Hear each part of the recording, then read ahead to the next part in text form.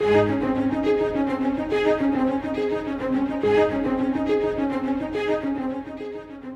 uncertain days, it is important to remember that our world is getting ready to meet God. We are all getting ready to meet Him. The King is coming.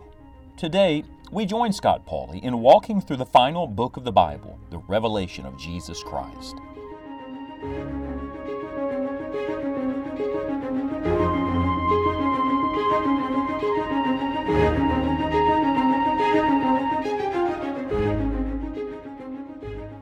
A word spoken in due season, how good it is. That's what Proverbs 15 verse 23 says. And we're reminded of that as we come back to our study in Revelation 22, the power of one good word. And not just a good word, no, this is God's word. Now there are many of them in Revelation 22, but there's one that I want to zero in on today. We're in the opening verses still of this last chapter of the Bible. We've come down now to verse 6 and verse 7. Where the Bible says, "And He said unto me, These sayings are faithful and true. And the Lord God of the holy prophets sent His angel to show unto His servants the things which must shortly be done. Behold, I come quickly. Blessed is he that keepeth the sayings of the prophecy of this book." There's a lot in these two verses. Do you see all the characters in verse number 6? There is the Lord God. Aren't you glad He's the one sending the message? And He is faithful and true, so because He's faithful and true, His Word is faithful and true. There are the holy prophets. That's a reference, of course, to all of the prophets through all of the ages of history who told and foretold about the coming of the Lord and the eternal kingdom. We're coming to the culmination, the climax of it all. Praise God for that. Then there's the angel, literally the messenger, that is delivering this message. We know from a human standpoint that that messenger is John, led of the Holy Spirit.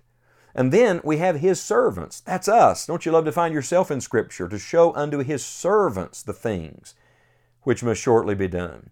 He gives this word, "Behold, I come quickly." I'll remind you, that statement is found 3 times in Revelation 22.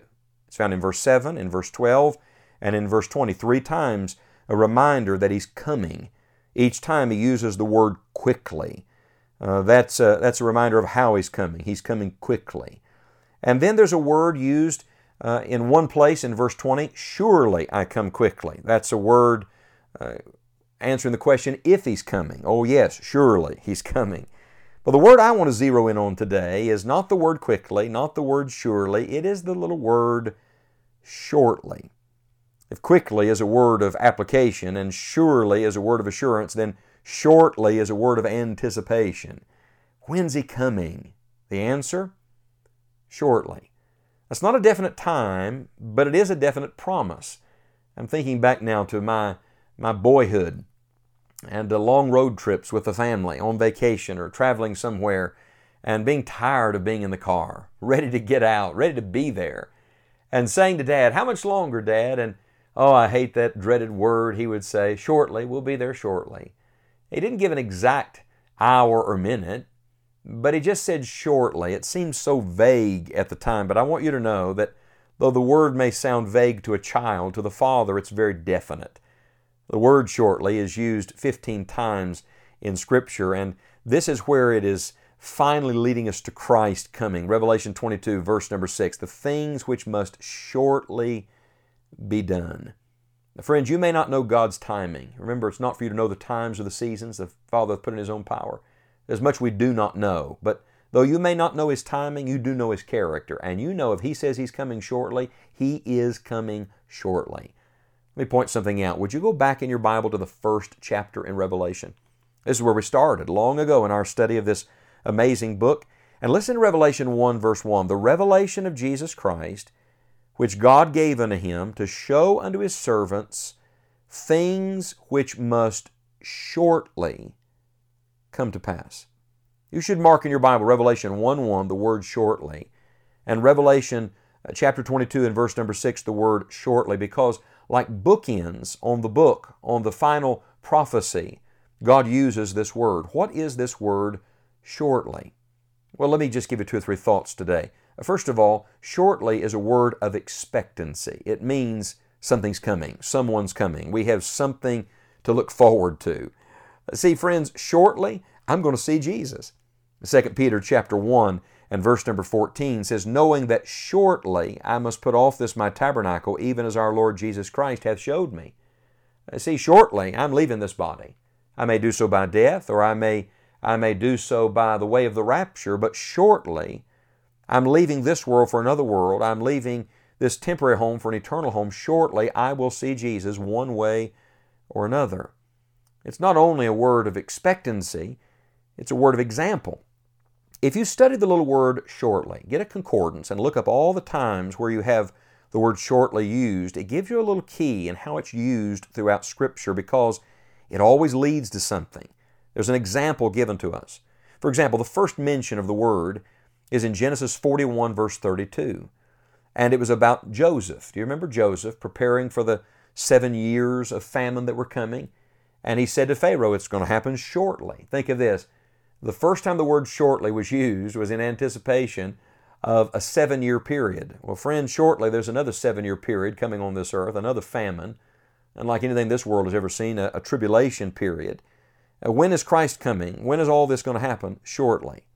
Ezekiel chapter 7, the word is used related to judgment on Judah. Shortly the end is coming. Shortly a new morning was coming, Ezekiel said. Well, I say the same thing is true today. There's an end and there's a new day dawning.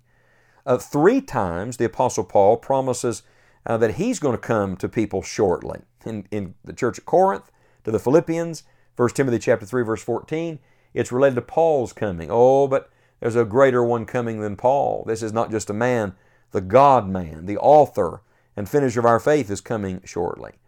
3 John verse 14, John told Gaius, I'm going to see you face to face shortly. Now, my point is this, that every time the word shortly is used through Scripture, there's an example of something. It's used repeatedly for the end of a thing, whether good or bad, and the beginning of something new, the arrival, the appearance of someone or something.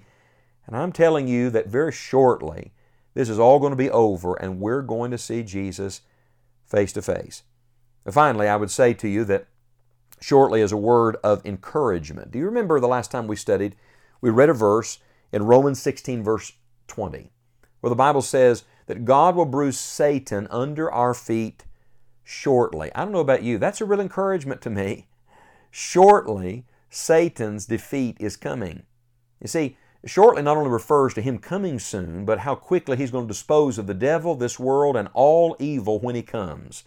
God's going to make short work of this world. So shortly ought to be a great encouragement to you today. Any moment the Lord may arrive. Can I just throw one more in for good measure today? Shortly is not only a word of expectancy and example and encouragement, but let me leave you with this. It's also really a word of exhortation. You see, it ought to challenge us, not just comfort us.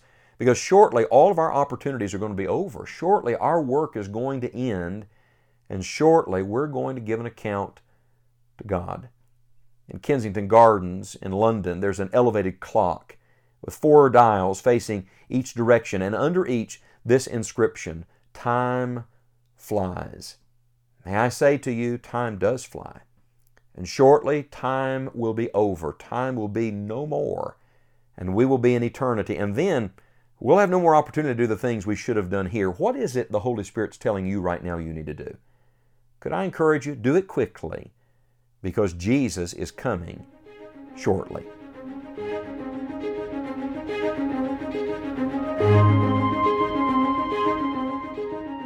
The purpose of all Scripture is to see God. In Revelation, the curtain is pulled back and we are reminded not to simply look at world events, but to look to Christ.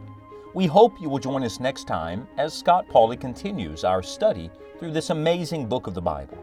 You may also join us right now for additional studies and a library of helpful resources at enjoyingthejourney.org.